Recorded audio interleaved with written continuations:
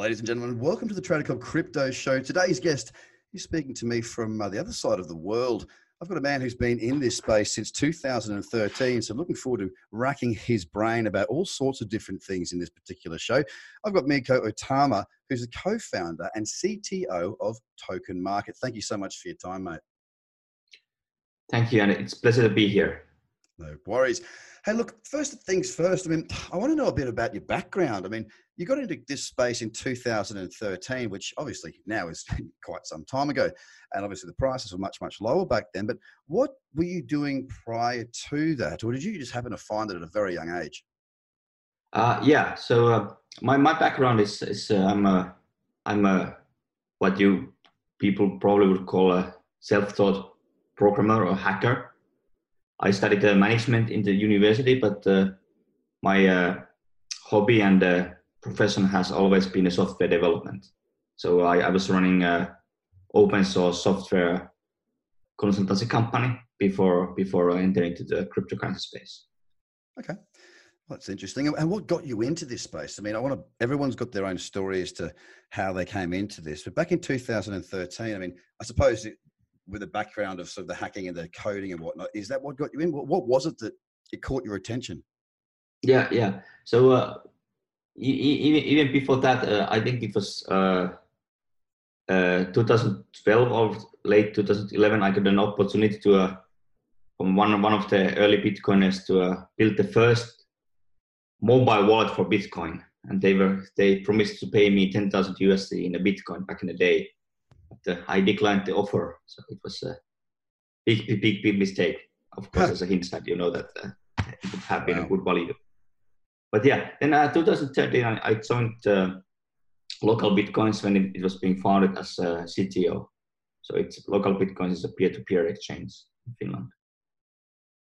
And that got you in. So that sort of got you into the position where, so it came from a business prior to actually understanding the space. Is that right? You got asked to build a wallet, and did you know what Bitcoin was back at that day, or was it you didn't quite know what it was and you started looking into it? So of course it was much smaller, but it's now it was mostly Bitcoin.com was the only website around, and Mt. Gox was the only exchange. So it was way smaller than it was today. So it was a smaller community. Yeah, okay.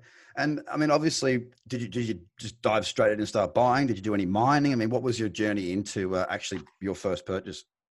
I'm a developer, so I bought some Bitcoin, of course, early, and but I have been mostly worked as a developer, the blockchain, so to say. Okay, no drama. So you've come into this market. You've been around for quite some time. You've bought Bitcoin early. You've been around for the ups and downs of those early days. Have you? With Token Market, which is the company you're running at the moment, amongst other things that you're doing at the same time. What sort of gap were you trying to fill there? What was the idea behind creating this business? Yeah. So what we really want to do is to make the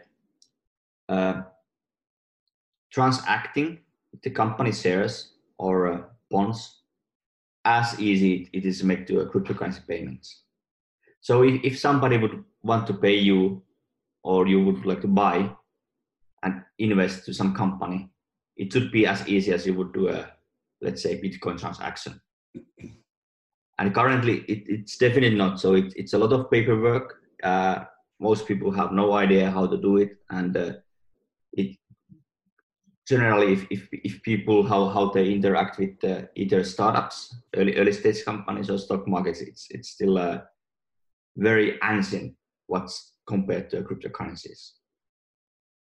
So it's basically just making it easy for people to access it, yeah. Yeah. Basically, it's making all the people around the world to have a good access to the deals, and also for the founders of the companies make access reverse so that they can raise funds from the global audience. Okay, so I can see on the website now you've got various different sort of tabs: raise capital, STOs, research, exchange, news, and about. Now, when it comes to the raising capital side, this business was founded. It was 2016. Is that correct? Yeah. So you went through the whole ICO boom, and I'm posing that if you're raising capital, you worked through a lot of ICOs. Is that right? Yeah, we were around 30 ICOs. We raised them something like 350 million USD. Happy to say that most of those are still around. So they were very legit, and we were very truthful who we chose to work with. So they are still working, and some are even now becoming let's say normal crowd businesses. Yeah. Okay. Well, that's quite exciting. It's very good to make sure that you've got a whole bunch that have stuck around too, because obviously there's been a lot that have not made it through that run. And I mean, when it says raise capital now, I mean, your capital raising side of the business, is it where's it focused on now? Is there any particular style that you're sort of focusing on at the minute? Obviously, we've got IEOs, we've still got the odd ICO, and we've also got STOs. What's the focus at the minute, or are you across all of them? Yeah, so we are basically focusing on STOs, and the term here in Europe we use for that, it's called equity crowdfunding. So for crypto people, it would be the same as ICOs. You pay and you get something back. And in this case, what you get back is company shares. And what's different between the company shares and utility tokens, that as a company shareholder, you can get return of investment. It's not like commodities like a gold or Bitcoin that it just goes up and down. Companies can pay you dividends or interest. Also important fact is that you get the information rights. It's a lot of ICO didn't happen. And then you also have a control rights. So basically you can vote in the company meetings. It's basically the same as you would invest to any company. But this case, your rights to the company have been tokenized and marked on the blockchain.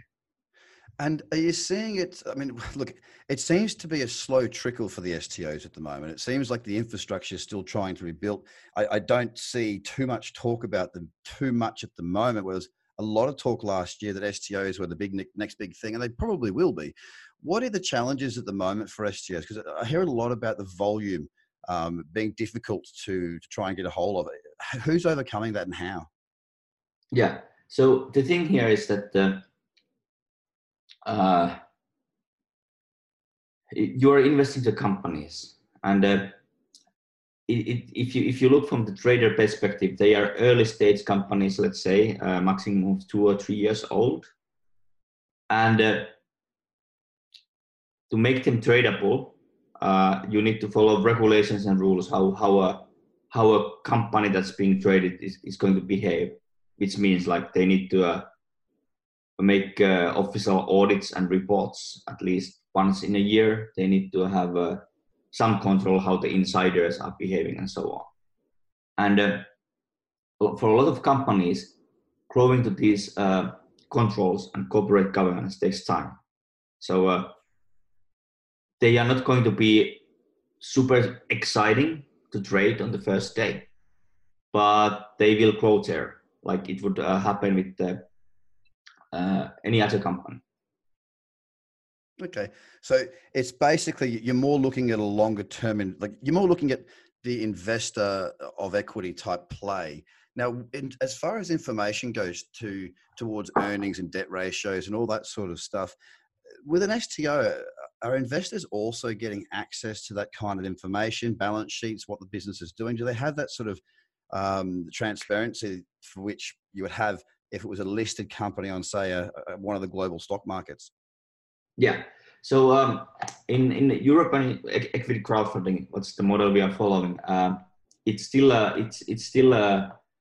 private funding. So companies are not public per se, and the companies can choose what they will disclose.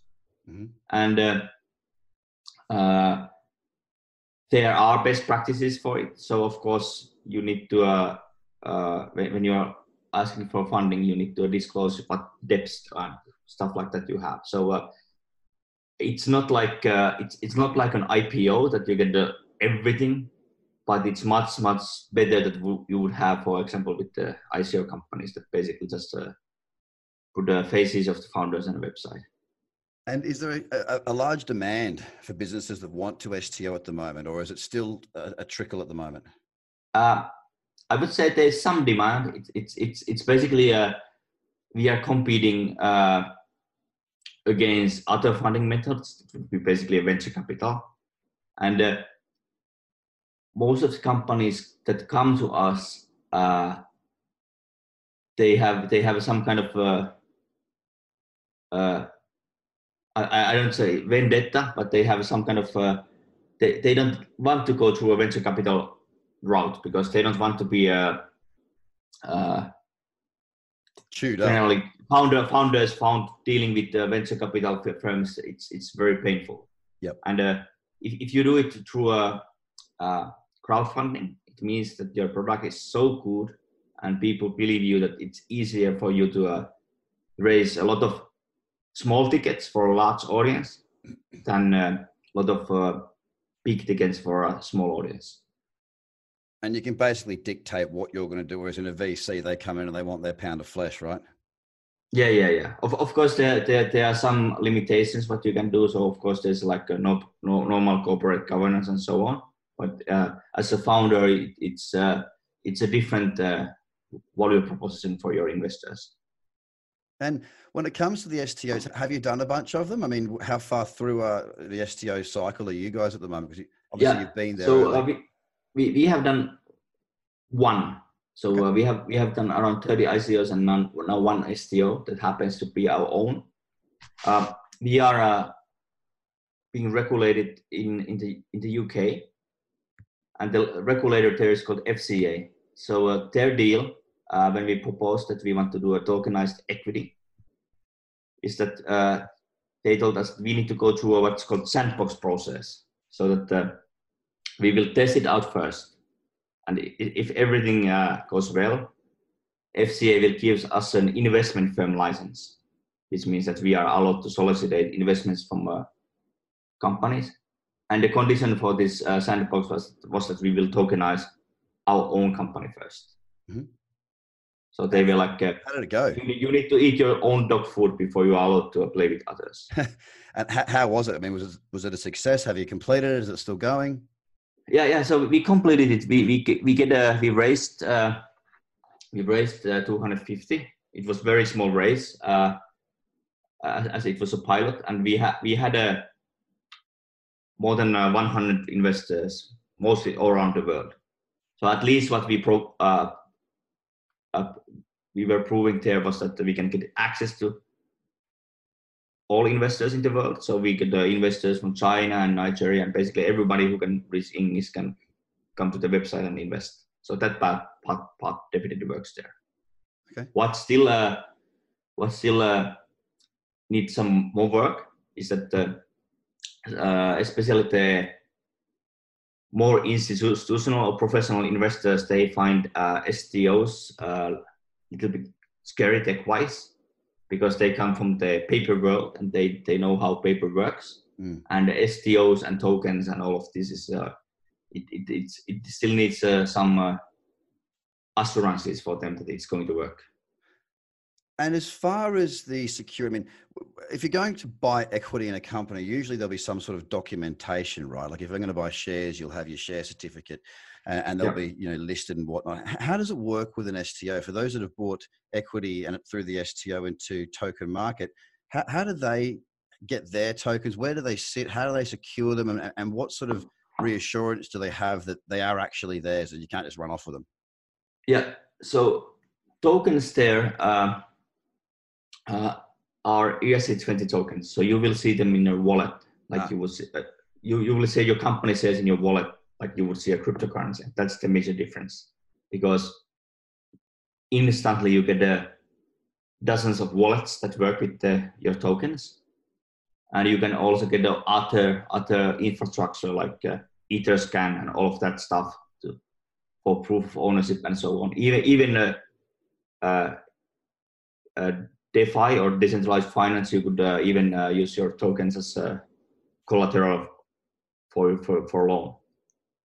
And how it is guaranteed that the structure itself, it's called a nominee, so that there's a law firm that represents all the token holders, and that law firm is marked in capital table of the company as a shareholder or presenting those shares, or there's what we call is other ways we call a special purpose vehicle or SPV. Yep. It's another company created just to own those shares, and then you have a contractual right with that company. And this using these two structures, we go around a lot of old work problems that are not particular for tokenization, but also for other crowdfunding. For example, if you go to a company's house here in Europe, which holds the official company records, and if you're going to print them like information of 2,000 shareholders, they are going to screen for you. So this way that we have a law firm that presents token holders, and the tokens are guaranteed by a paper agreement to be a real shares. We can guarantee that the token holders will be seen as a real shareholders. And who does the valuations on these projects? Because I mean, you've got to have, if you're going to buy equity in a company, obviously there needs to be a valuation. Of course, the companies tend to be, as you were saying, companies that are already established, which I think for at least 3 years. Who does that pre-money valuation before the actual investment can be calculated? Yeah, so there can be an independent valuation made by somebody who is not going to invest, or it is a valuation proposed by the company founders, or it's a valuation that is proposed by a platform, in this case of the token market. And it's usually a mixture of those three. So we will negotiate with the founders and try to find a reasonable valuation. And how you value a startup? They are basically the oldest method of valuation of companies is called discounted cash flow. Yep. So you are basically just looking at the company and try to estimate how much money it's going to make over the next 10 years. And also, I think what's easier is a comparison, especially if you have a business that's in a industry where you have other companies that are doing fundraising. So you can just compare what was the valuation for this company and who did they raise money from and so on. To come down some kind of number. And because these are early stage companies, it's the risks there are much higher than you would get with, for example, publicly listed companies on the stock market. So it's more like finding a match that is good for your investment thesis than trying to make it a number game, because there's so much variation in the number that it's very hard to get them right. Yes. And do you sort of break down if there's an STO offering, are you able to get access to all the information that shows how the valuation was, how they came to that valuation? Yes, and we have even one of our team members, Mr. Jay Passos. He used to work for hedge funds before, doing a private equity analysis, and he has written an academic paper in one of the journals that how to value these companies, especially STO companies. All right. Sounds very interesting. There's a lot of information available, and it sounds much more down the lines of, well, normal investing, I suppose, in basically buying equity into projects. I do like the idea of it. It's very interesting to see the infrastructure or the space grow. As far as the different people coming into the market, obviously you've been around for a long time. Are you seeing the type of person change, the type of industry, or what's the demographic? Are we seeing a new wave of somebody coming into the space now? I wouldn't say it's a new wave. I think, but maybe not Bitcoin. Maybe it was I think more it was an ICO boom. It made a lot of young people to think about money, think about saving, think about investing.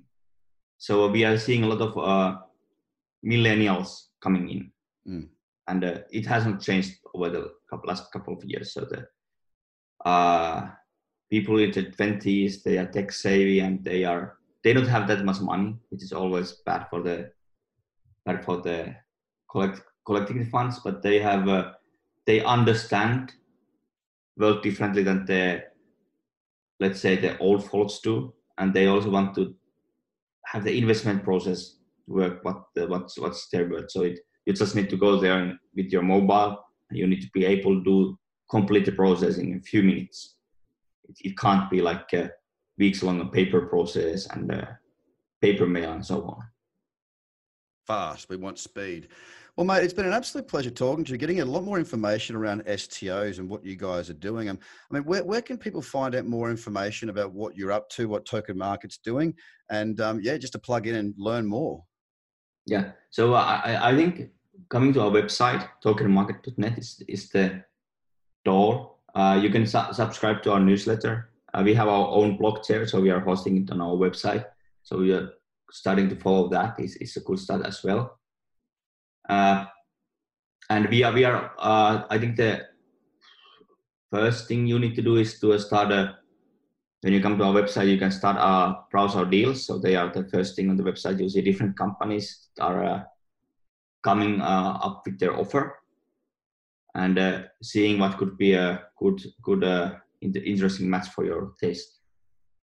Excellent. Well, mate, it's been an absolute pleasure, ladies and gentlemen. Mikko Otama, who is the co-founder and CTO of Token Market. Don't forget to get across to tokenmarket.net to find out what deals are up and coming and to join up to their newsletter there to be plugged into exactly what's going on in the STO market and abroad. So thank you once again, Mikko, for your time. I really appreciate it. I know it's very early in the morning there for you. So yes, thank you so much for your time, mate. Appreciate it. Thank you very much, Greg. Ladies and gentlemen, have a fantastic day. Speak to you again soon. Bye for now. Bye.